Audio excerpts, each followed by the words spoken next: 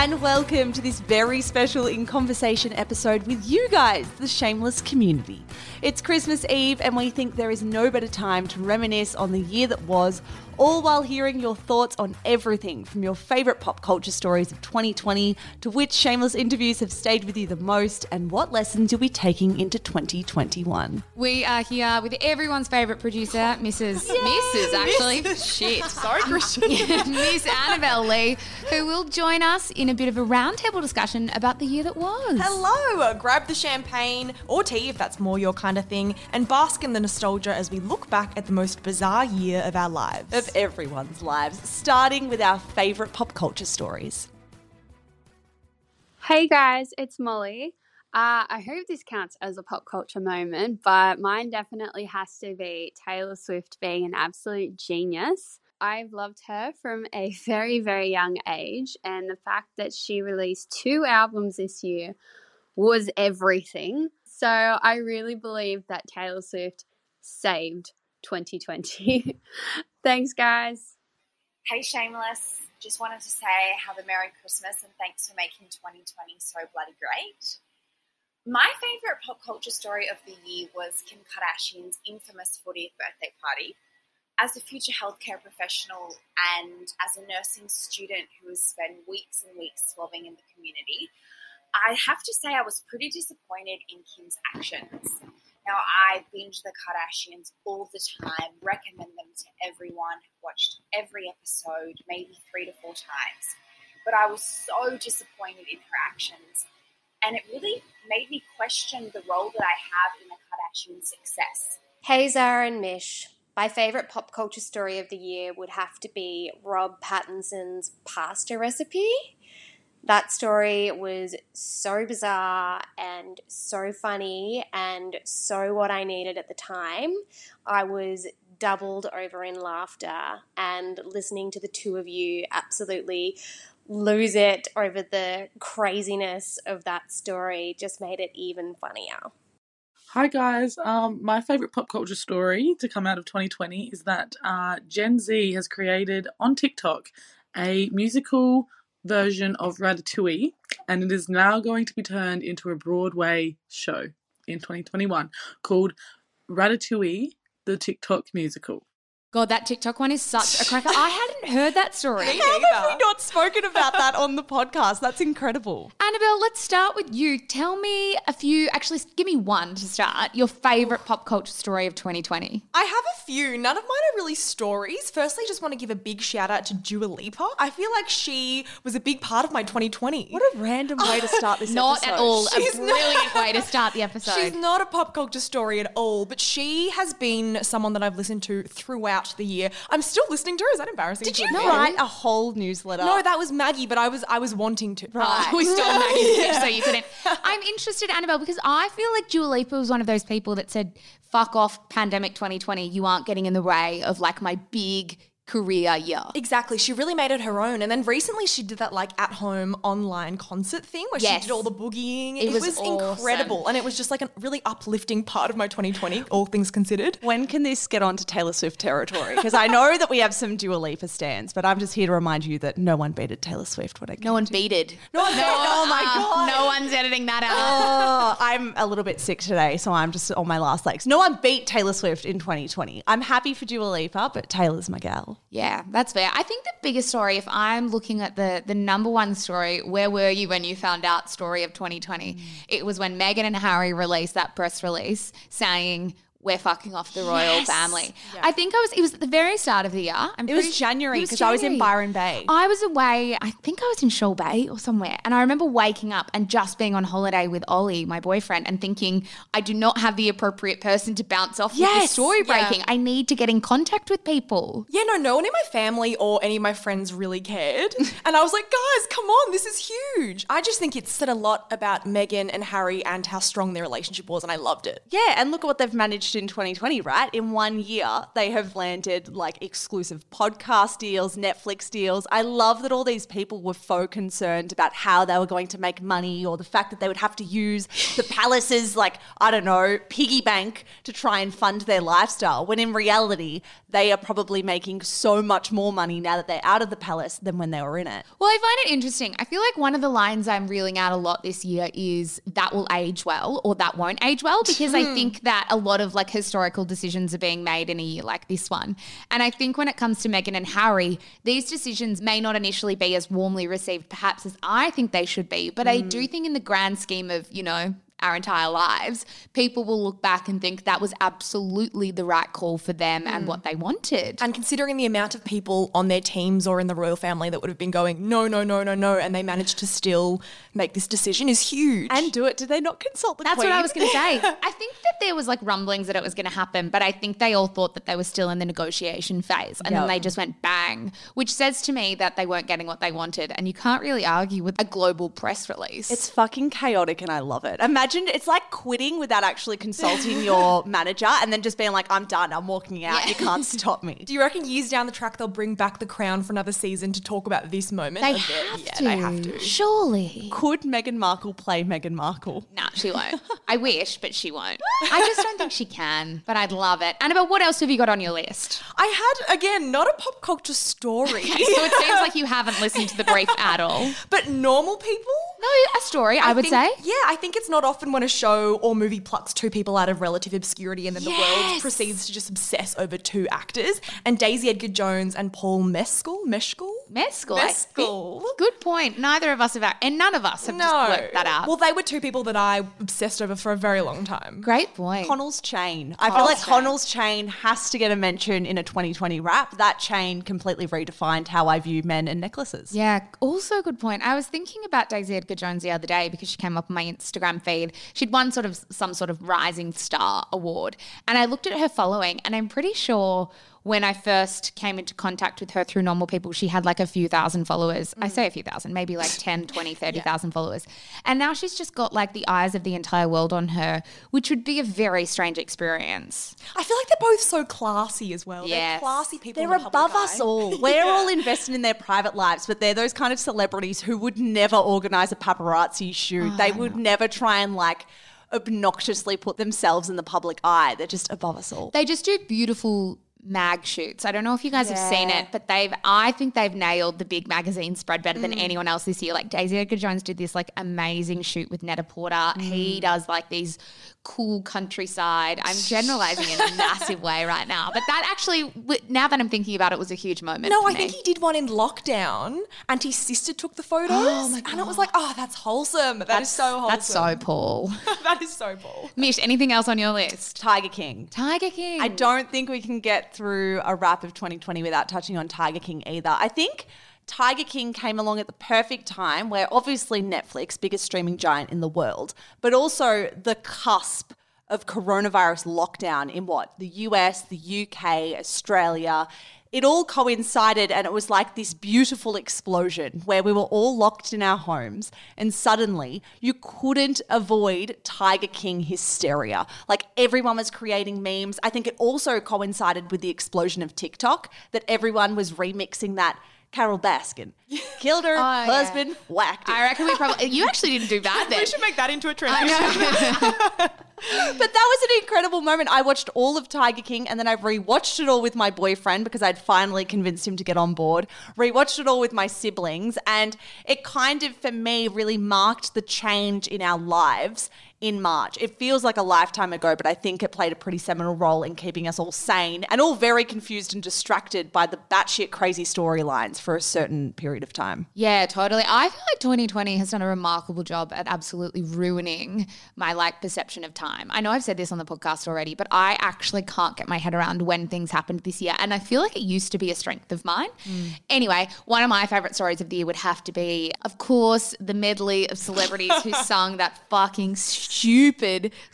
I mean, it's a wonderful song, but it's absolutely ruined. It was so dumb. As kind of executive produced by Gal Gadot, I saw a wrap of pop culture stories in the New York Post this week that said best use of downtime in 2020 obviously goes to Taylor Swift, who recorded and produced 2 albums. Worst use of downtime goes to Gal Gadot for organising what she thought was going to be like this very rousing sort of uniting piece of music, and it ended up being one of my favorite funniest moments of But the they year. all said yes. That's what's troubling about this. So many celebrities suck. Yeah. So many celebrities have no idea on what the average person wants to see on their newsfeed. Unpopular opinion. My greatest fear with a story like this is that if one of your friends did come to you and say, hey, I'm thinking about doing this thing, you don't think about it that much. You think, oh, I've got to do them a favor. You can't really say no, can you? You've got to have a pretty big ego, though, to not be a singer and be like, yes, my voice, the dulcet tones of me singing Imagine is what will comfort people You know right what, now. Michelle?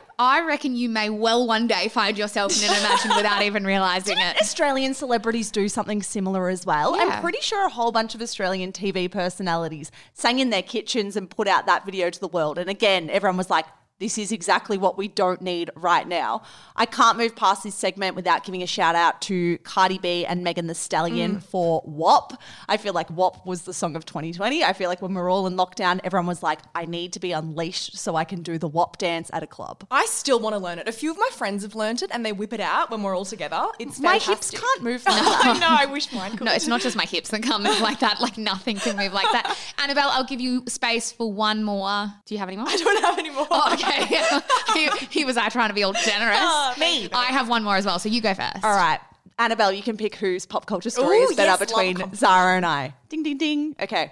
Lockie Gilbert telling two women he loves them in the finale of The that was Bachelor sad. and then having to reject Yeah, what the fuck? beloved Are Bella. their hearts your jokes? The Bachelor's the joke, let's be honest. But that was an iconic Australian TV moment. We've talked about all international stories. I had to bring it back to our homeland. Good point. Mine was the Dominic West, Lily James, Catherine Fitzgerald thing. So two love triangles. Ooh, that was where pretty fucked. They too. did write on a piece of paper that was photocopied some sort of weird contract saying their marriage was still strong while she held a tissue in her hand.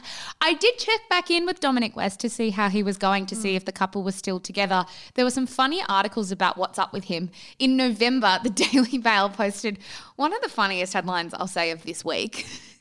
Talk of the town. After Lily James, Dominic West has split ... from his publicist in capital letters. And that's how I'm leaving it. Let's roll right on, though, to the next question we asked our listeners, guys, which was, what were your favourite shameless moments? This is what you had to say. So my favourite segment was definitely the part where you were talking about Zac Efron and his normie girlfriend and how you related to your own childhood holidays, where you'd kind of have these fantasies, I guess, of like going off and or like looking out the window and singing this like song, and I just found it so hilarious and so relatable. And I was like, I'm not the only weird child that had some strange fantasy when I was like 11 on a family holiday, and it was really nice to hear you guys kind of in that super relatable dorky space as well. Hey, Mish and Zara. First of all, I want to say thank you so much for the podcast this year. I only got into it about a year ago, and so I spent the first part of this year binging every single episode that I could. My favourite moment of the podcast this year was actually last week's episode when you guys were hungover. I could not stop laughing. I thought you guys were hilarious, and I request that you do more episodes hungover. It was very entertaining, so thank you very much. Merry Christmas and Happy New Year.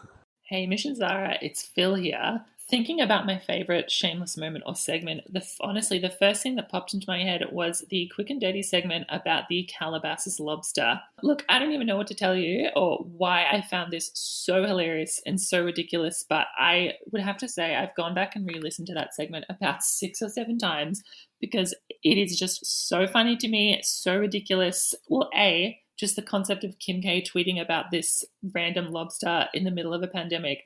But B, just you guys being absolutely unable to move past it just kills me every time. So thank you very much for bringing me so much joy with that segment, but just in general during the pandemic. Love your work.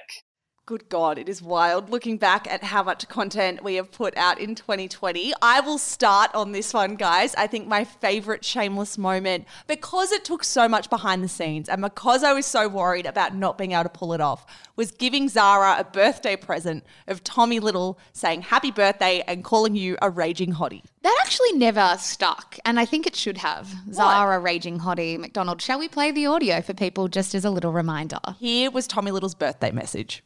Zari, raging hottie, it's Tommy Little here. I just wanted to wish you a happy birthday. Hope you're having an absolute ripper. Goon before midday.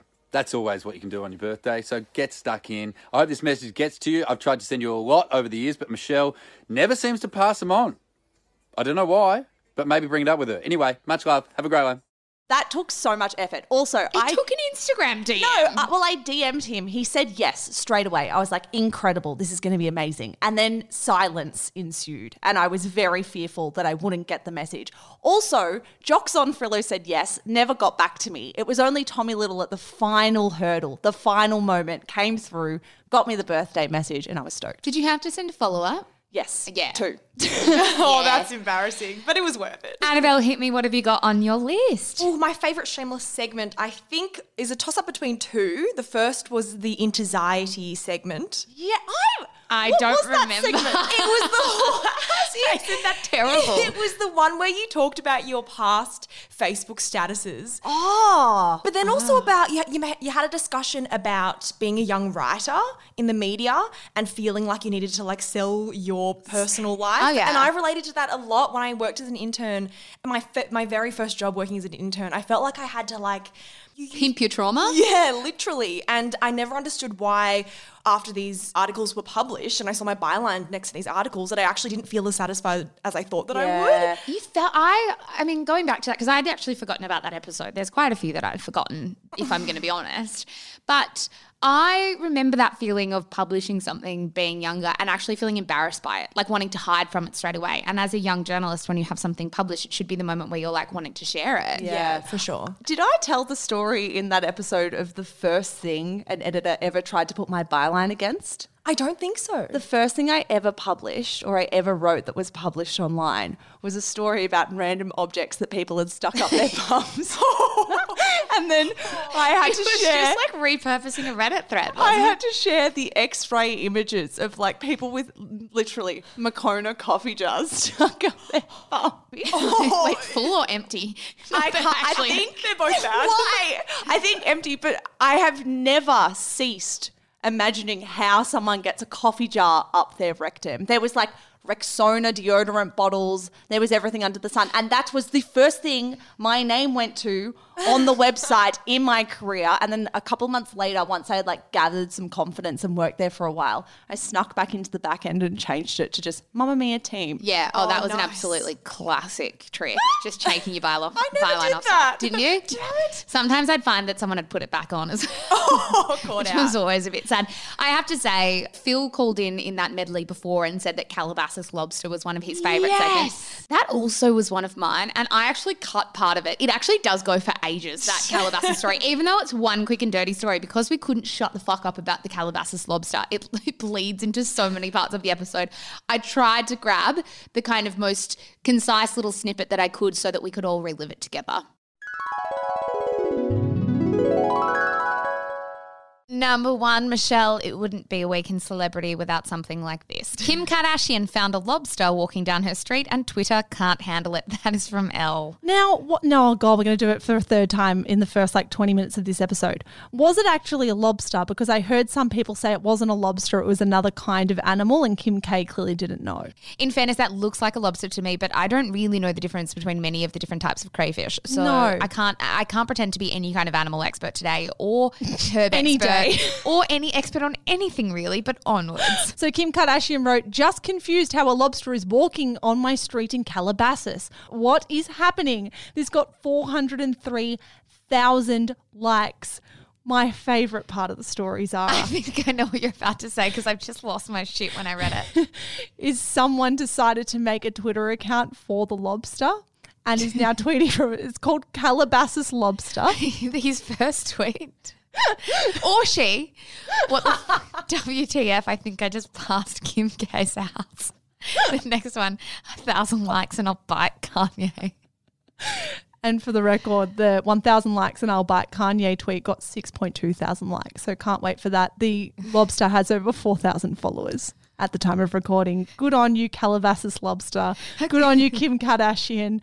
I would love to know what the fuck happened here, but I don't even need to. Great story. One of the retweets was quite funny. 2020 can be summed up by the fact the world is ending and Kim K is tweeting about a random lobster in her street.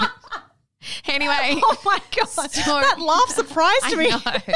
Story number 2. Looks like the next royal wedding is off. That is from The Cut. Sorry, I'm still What? laughing. I'm just talking about a wedding called off. While you were reading, I kept reading the lobster thing and people are like, tell him I say hello. And I don't know why this is so funny. Sorry, we're now talking about the royal wedding that was called off. This is from The Cut. You care. I don't really care that much. I do care because I seem to always tune in to royal weddings no matter who is getting married. So as we know, or you know what, no judgment, as we may not know, it's all very inclusive here. Princess Beatrice, can you not? Sorry. I keep thinking about the lobster. It's so sad. Why was it on the road? Oh my God. I'm like sweating. Sorry. Oh, Calabasas Lobster replied to her tweet saying, I have just as much right to be here as you, Kim. And I really... Oh, someone's saying it's a crawfish. I can't believe we've never had more trouble getting off a fucking story. Okay, sorry.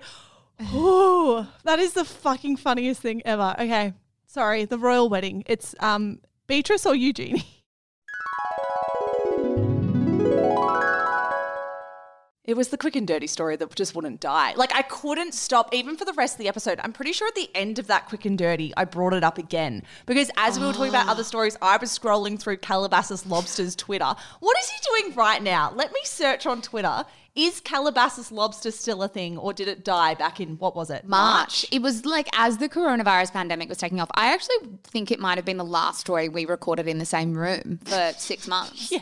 I think it happened on my birthday, actually. Oh, what a birthday drop. Keep talking, guys. Keep talking. I'm doing some research. There are so many segments like the Calabasas Lobster one, though, that were giggly. And when I'm editing them, I just like can't stop laughing. And everyone in my house is like, what the fuck are you laughing at? The account was deleted. No. Oh. Why? Probably because someone couldn't be bothered. Oh, now when you type in the name, you know when it just doesn't come up with a hyperlink anymore? It's just a dead... I mean, not the worst thing to happen in 2020. I was going to say.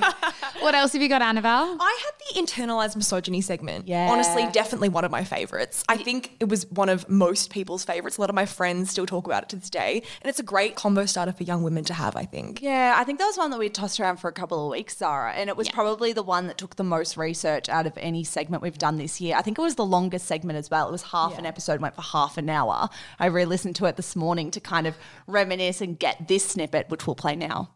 Zara, another story I have on this actually has to do with me and you, in that I have shared on this podcast and in interviews that we've done before that my first impression of you was not a great one, and that had nothing to do with you. I found you to be a competitor, and I felt so competitive with you from the second we met. And we were both interns and we were both kind of vying for the same position within the company.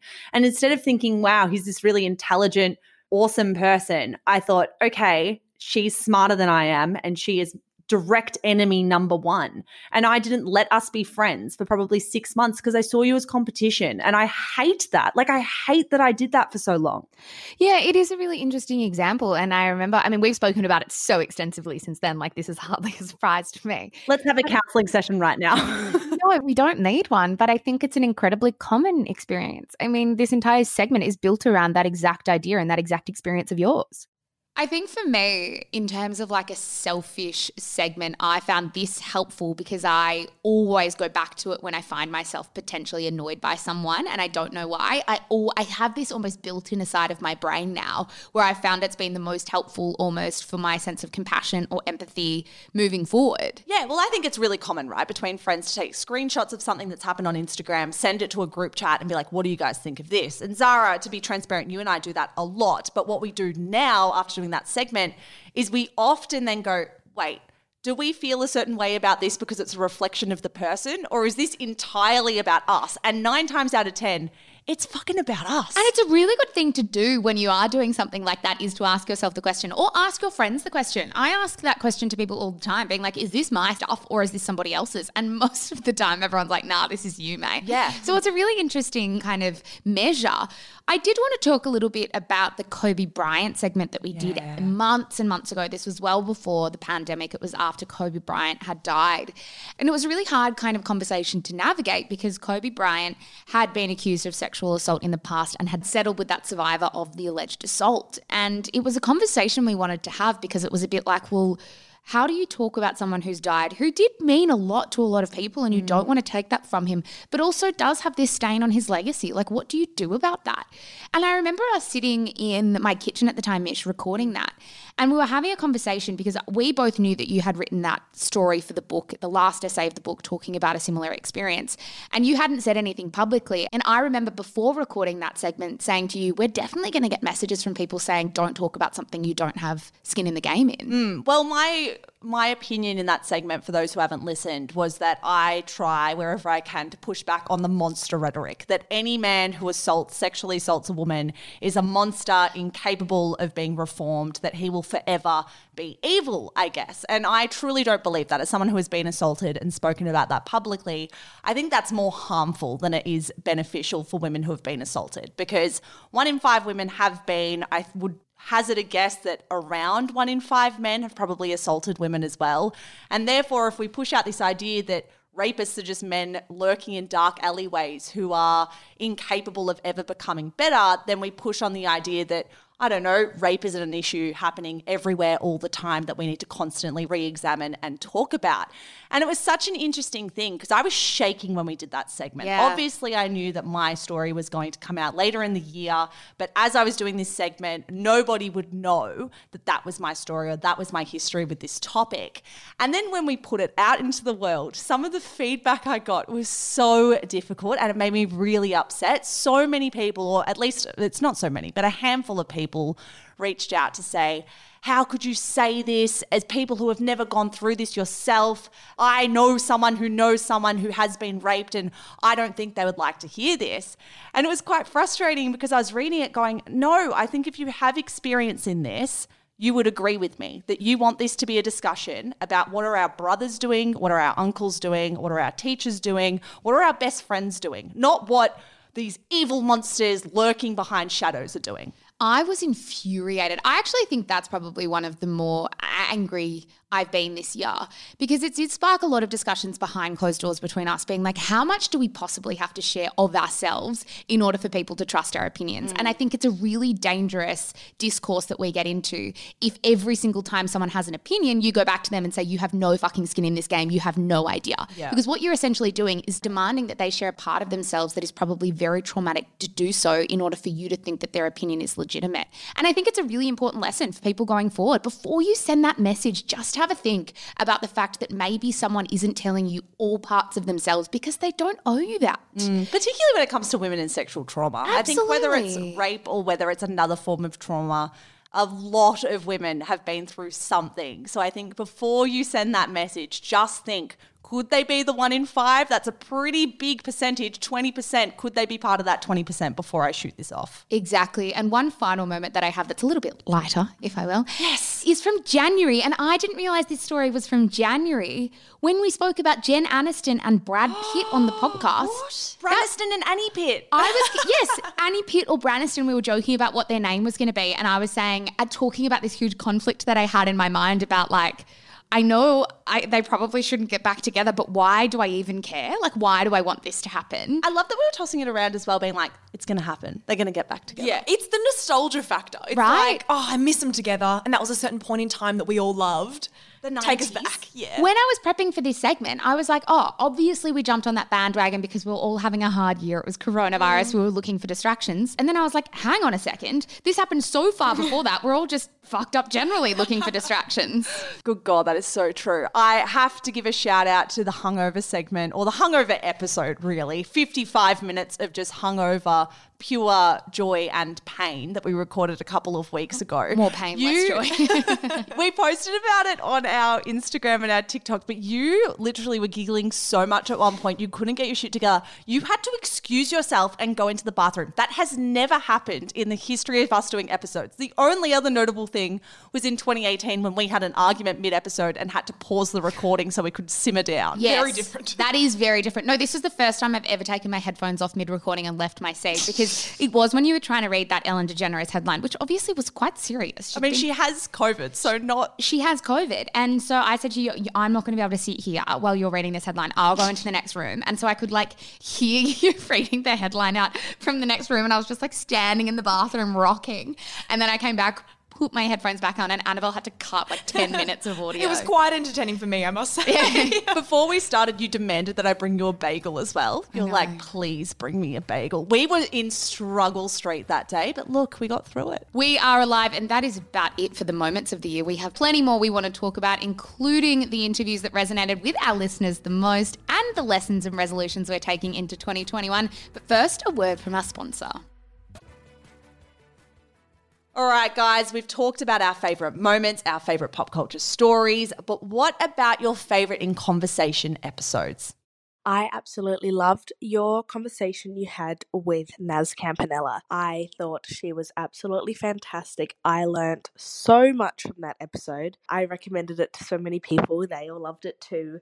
I absolutely love your podcast. I'll be listening to all your episodes next year in 2021. Hi, Mish and Zara. I want to tell you about my favorite In Conversation episode this year, or In Isolation as it was called at the time, and that was with Julia Gillard. She became Prime Minister when I was in high school, much like you guys, and I feel like I knew it was a momentous occasion, but I didn't really grasp the impact that it had on Australia or what she was actually like as a leader. Hi, Zara and Michelle. I just wanted to say that my favourite Shameless In Conversation was Michelle's In Conversation, and it had stayed with me for such a long time. I found this episode was so powerful, and I want to thank both of you for sharing so much with the Shameless listeners. I'm so grateful for Michelle's honesty and generosity when sharing her stories that made myself and so many other people I know seen and heard and understood. Hello, my favourite podcast. This is Brittany. Just wanted to record this and say thank you for helping me get through what's been a crazy year. Special mention to all your In Conversation guests, and especially Hamish and Andy, Dolly Alderton, Jamila Jamil, Aisha D, and when you guys interviewed each other. Hi, Mish and Zara. Your podcast has truly been one of the highlights of my year, and I cannot thank you enough for giving us something to look forward to every week in the strange year that was 2020. The In Conversation episode that really stuck with me the most this year would have to be Matt O'Kine's. When you asked him about success and he said it doesn't matter how nice your house is because you still have to live in your head. That is a quote I will genuinely take with me for the rest of my life. It's so simple and so powerful. The In Convo episode that has probably resonated with me the most this year would be the convo you guys had with Neroli Meadows. In that convo and afterwards and everything about it, I realised that my dreams of working in sport media were really valid and anything is possible if you put in the work to do it. And next year I'm going to be doing a course in sport media, and I probably wouldn't have ever realised I could do it without hearing another really influential woman talk about it. We have done a stupid amount of In Convos this year. Don't make me count them because I've edited a lot. So tell me, Zara, who was your favourite one? Oh, God, there are so many. I actually had to go through the entire list because I just feel like my memory's really going somewhere at the moment. I think from a selfish standpoint, and I guess opinions are generally quite selfish, you are thinking about the ones that impacted you the most. First and foremost was the really recent chat we did with Kylie Brown, I think probably because it has caught me in a wobbly moment with Endo anyway. And just having someone sit in front of you and tell a story that you know, perhaps not to the level that she experienced, but you know pretty intimately. I don't know, I kind of had thought that I was over the Endo hill and was kind of had a really set way of dealing with it, and I knew what to expect all the time. But random curveballs have come, and just sitting with her and listening to the fact that that's pretty normal. I don't know, it just does an amazing thing for your sanity, I think, hearing a story like that. So for me, it was that. What about you, Annabelle? In a similar but kind of a different sense, Melissa Leong was that for me, because she told stories about her childhood and growing up as an Asian Australian that really resonated with me, and just hearing that was a nice thing. Yeah. And also because MasterChef was such a huge part of my 2020. You are a MasterChef fiend. I'm concerned. Remember when she gave me a shout out, guys? Yeah. That was pretty cool. How were you when you were editing that, when it came in your ears? I lost it. It was another moment where people were like, what's going on? And I was like, nothing, but you're going to want to hear this. I mean, I've got to say Zoe Foster-Blake was a big one for me. I think we had Zoe Foster-Blake on our bucket list for so long. Zoe doesn't like doing interviews. So I think to be trusted by her in January, I think we sat down to do that chat, maybe early Feb. Yeah. That was a big thing, I think, for us. Like, I know we've interviewed some people with similar profiles to Zoe Foster-Blake this year, but I think she was probably the first one in 2020 that we felt like we got a really big name on. And that, as a independent podcast and 3 people who do this from the comfort of their own homes and do it in a quite an ad hoc way compared to the big media networks, that was a big deal. I also think Jamila Jamil was a big deal. Like, of course, the content of those podcasts were great as well, but I think for me personally, to feel like these people who I've admired and loved and watched their careers flourish over the last few years, to know that they trusted us with their time and their stories was just monumental. Yeah, Jamila Jamil was such an interesting one because it was a very big kind of stab in the dark and we weren't sure if they would even respond to us, let alone say yes. And God, I think the team rescheduled maybe 3 or 4 times, was it? And we were panicking. By the 3rd time, we're like, this will never happen. Never. We have gotten our hopes up and it will never happen. And it was cancelled like an hour before every single time. Yeah. So, and it was a lot of adrenaline to burn through because you kind of build yourself up to a point where you're like, all right, I'm ready to go. I'm not going to show these nerves. I'm going to fake it till I make it. And then it's like, okay, it's not happening. It's happening tomorrow. And then the same thing would happen. And it's obviously because she's just an incredibly in-demand person. So no shade there at all. I mean, like, things obviously came up for her that were far more important than our podcast. But the fact that she still ended up committing to it anyway meant a whole lot.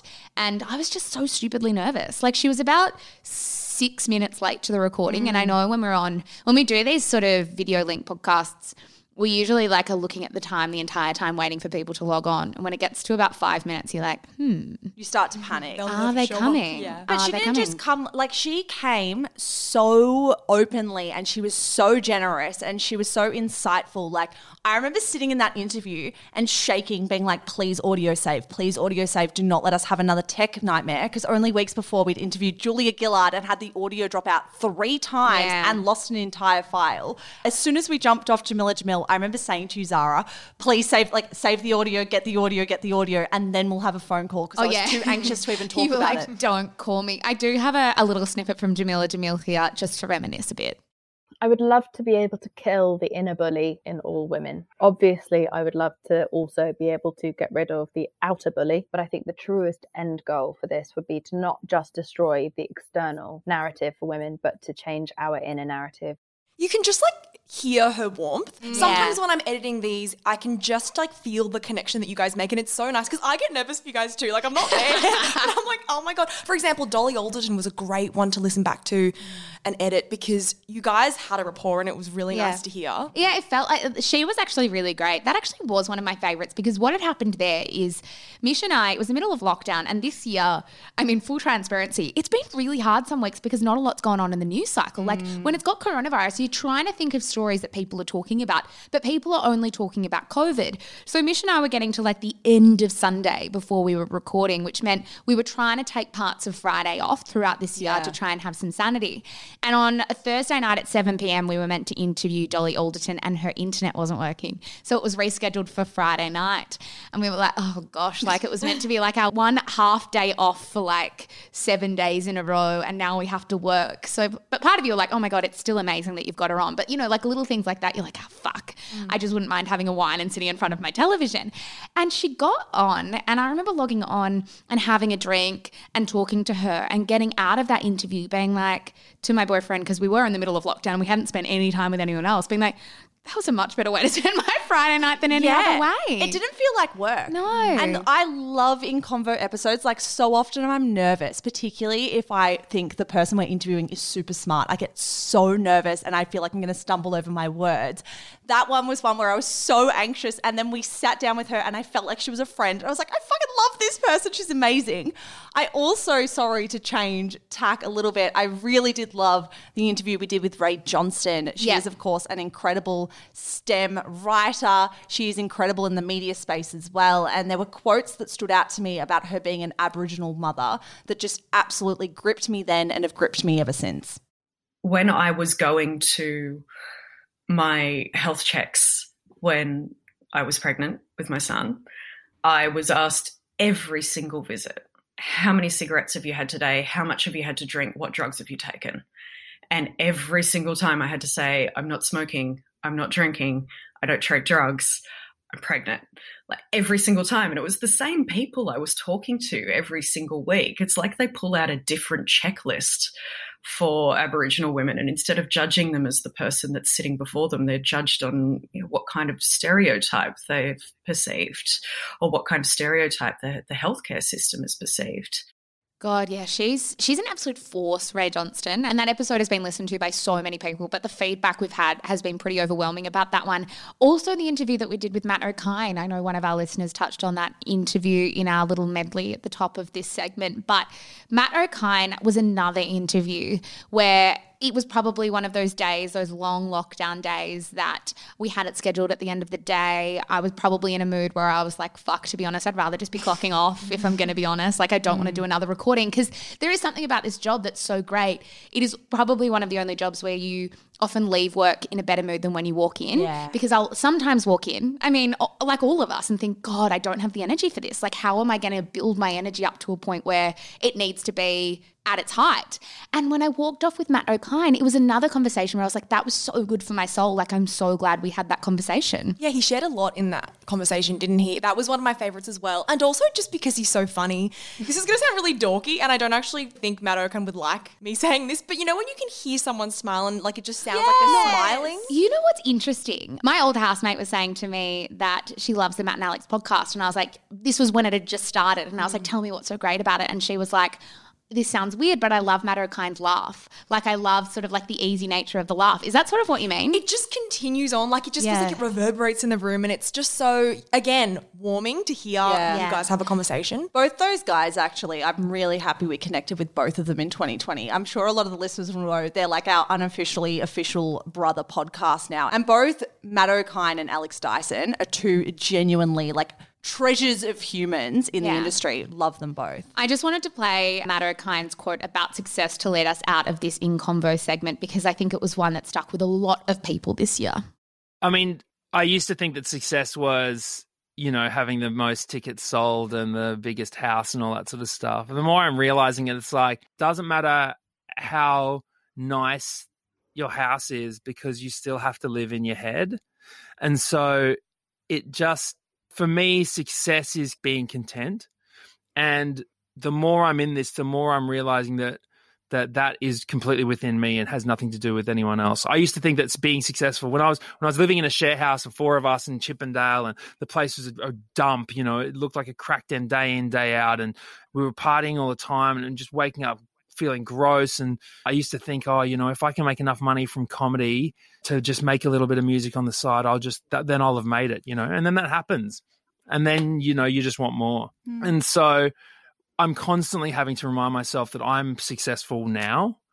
And this, by all accounts, the material things that I own aside, the life that I have and the people, the relationships that I have with my family and my partner and my daughter and my friends, as well as having a roof over my head that I like and, you know, food that I enjoy, by all accounts, I'm successful. And last but not least, guys, Mish, you and I sat down on the mics last week and spoke about all of the things that we felt we were grateful for and had learnt this year. So we thought, what better way to bring you into the episode than to ask you what you've learnt this year? Hi, Zara and Michelle. My name's Magenta and I'm from Sydney. And I think this year we all learnt that it is quality over quantity when it comes to who you surround yourself with. I think the virus that shan't be named really highlighted the fact that it doesn't matter how many people you have in your close circle, it's how they treat you and how you treat them. And the people that check in on you and, you know, like to make sure that you're okay are the ones that you need to keep around to hear from you next year. Bye. Hi guys, I'm sure you've had a lot of people say this already, but the main thing I learnt for 2020 is that my name has always been pronounced with a Melburnian accent.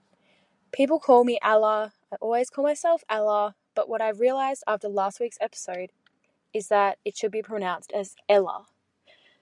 Anyway, thank you so much for everything you guys do and have a Merry Christmas. Hi, Mish and Zara. My name is Nara and I'm new listening to the podcast this year. This year, I learned a lot about friendship. Your book, The Space in Between, helped me realize a lot about toxic friendships, and earlier this year I did happen to distance myself from some people. I think the book made me realize that those friendships were just not good for me, and I just naturally distanced myself from that. What I learned in 2020 is my relatively normal mother is a conspiracy theorist, like full-blown conspiracy theorist. When the fuck did that happen? I think the biggest thing that I have learned in 2020 is how to be single, but mostly how to be single and to enjoy it and to enjoy that time, to get to know back myself, to figure out I need to love myself before others do, and just know that although 2020 has been a horrible year, it has been a big time for reflection and a big time to celebrate the solidarity of the women in my life. So what are we thinking, Annabelle? Obviously, Zara and I spoke about what we've learnt from 2020. Tell us what you've learnt from 2020, and then we'll all have a discussion about maybe like our New Year's resolutions, our New Year's focuses, but we'll start with you. I think I've learned a few things. I've been, as we all have been, alone with my thoughts quite a bit this year. a dangerous thing for all of us. But I think, strangely enough, spending quality time with my loved ones, because I did get to do that. I was lucky enough and privileged enough to get to do that this year already. I live with my best friend. I could see my boyfriend. I lived right next door to my sister. We could go for walks and everything, but it just kind of made me want those moments more with the family members that I didn't get to see, and also the family members that I've been seeing as well. Yeah, that's so fair. I think a lot of people are feeling like that. I mean, you're hearing a lot of conversations being like, 2020 has taught me a lot and I'm going to kind of like rejig my priorities for next year. I still think people probably will. Like, I don't think it's just like a meaningless thing to say. I mean, it's one of those things. We have in particular been locked in our houses for a long time, and I think that does make you think a lot about how you want to spend your time, right? I think it's given me a new appreciation of like changes of scenery. I think being stuck in the one space for so long made me realize, like, wow, the next time I get to go on a holiday, I really have to soak it in. I really have to appreciate every moment, because holidays are such a privilege, financial privilege, obviously, but also freedom of movement is a privilege. And for me to be able to go up north or go to the coast and spend time in a different location is so wonderful. And I just hope, I'm expecting to go on a holiday in a couple of weeks. I'm going to touch wood because we do live in Australia and God knows what's going to happen with coronavirus. But I am planning on a holiday in Queensland, and if that goes ahead, I just want to be in the moment. I just want to be able to read my book and appreciate every second of that holiday, because obviously we had a lot of holidays stripped away from us this year. Yeah, so with that in mind, it makes me think a lot about the fact that I spend too much time on my phone. And I know that sounds like a very basic thing to say, and perhaps I've said it, in passing before, but I've never felt it to such a deep level. Like, I don't want to be spending time on Instagram over summer. So for that reason, I'm going to be deleting the app, all my social media apps, and seeing if I can get through the next 3.5 weeks. You are so excited to delete Instagram. Do I have to delete it at the end of today? Like, it's Wednesday afternoon. It's our last day of work. You don't have to do anything. I'm just trying to work out when the enforced ban starts. But it is something where I'm like, why do I do this? Like, why do I live so much in a world that actually isn't real? Like, it's not actually real. What is real are the things around me, and it's taking all my energy and my time and often my peace. There's that great Instagram quote floating around at the moment that's I love that you're talking about Instagram, but then you're going to quote something about Instagram. So true. Fuck. Did you see it on Instagram? Yeah, it was like one of those like pretty quotes. Was it like a quotes by Christy, which was like anything that, I'm going to absolutely butcher this. It's like anything that costs you your peace is too expensive. And I'm like, this does cost me my peace. It makes me anxious. I spend too much time on it. I'm not present. Why do I do it? So I will be off Instagram because I want to be more of a yes person next year. I mean, to be honest, I am a pretty big yes person anyway. Yeah. But out of work, I don't want to find things too hard. Like, I don't want to struggle to find space to take a holiday, or struggle to find time and energy to go to an event or see my friends. Like, carpe diem, etc. Oh, that's beautiful. Get it tattooed on your wrist. I also have here that, when restrictions eased a lot in November, like we could go out and have dinner with our friends and stuff. I was also in the middle of SWAT vac at the time for uni. An exam period was hitting, and I felt so overwhelmed with like wanting to do all these social things, but also wanting to stay on top of work and uni. And so I was scheduling every day with all of these activities, and I didn't really make time for myself ever. So I want to do that next year because I love reading. This year I found that reading has been a way for me to just like relax and calm my brain, and I still want to keep doing that, listening to music, Dua Lipa in particular, Hey. released a new album, Dua. Dua, if you're listening. I love you, Dua. But yeah, I still want to make time for myself because I do have control over these things if I just, make time for it. Yeah, it's that sense of calm that I think a lot of people haven't had for a while. I think this is one small, very specific example, but one thing that I loved about 2020 was going to the dog park with my puppy. And I think I enjoy that time because you're literally in fresh air. I'm always with my partner. My dog's always running around and causing an absolute ruckus, so it means I'm not on my phone. And I think when I say I want to spend more time at the dog park, I mean literally yes at the dog park, but in general, I want to embrace that more pure. So the dog park is a metaphor. What a way to go out. With a dog park metaphor. Yeah, I probably could have done better. But I mean I just want to be present. I want to be present with my partner. I want to be present for the wholesome moments with my niece, with my dog, with my family, with my friends. I feel like this line of work, I absolutely fucking adore it. And I see myself doing it for so long into the future. But this line of work is so tied to technology. And when technology infiltrates every corner of your life, it can be so hard to switch off. And I'm the same as you, Zara. I won't be deleting Instagram because I fucking love Instagram and it does bring me joy. And I also need someone to be texting me the random things that are going on. Exactly. The quotes. Yeah, exactly. I'll keep you updated on Quotes by Christy over the break.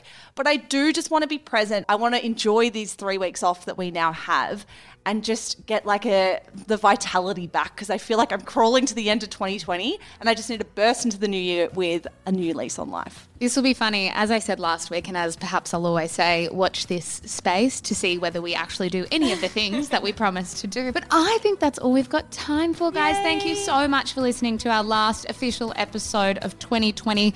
We are so grateful for your ongoing support this year. It was a weird year. We had probably a million more technological nightmares than we ever even mentioned in this episode. Sometimes it took a lot to get these episodes up, but we did it and we are so lucky to have been able to do it by all your sides. We will still be releasing content over the break. Yes, I know we've made it out like this is the last episode, but we lied a little bit. There is an entire summer series of In Conversation episodes that we will be dropping every week until we are back. We will be back with normal programming on January 18, but until then, you will have a heap of In Conversation content to keep you occupied. Also, our book club episode is going live on Saturday, so that one is coming too. Woo. Thanks so much, team. If you want to support the show while we are off, please click subscribe on Apple Podcasts or follow on Spotify. Otherwise, you'll find us on Instagram at Shameless Podcast. Merry Christmas! Merry Christmas! We've said it about a million times, but yes, Merry bloody Christmas. We'll be back properly in your ears on Jan 18. Love ya. See ya. Bye. We need a catchphrase. Say hi to your mum for me. No, watch this fucking space. Bye.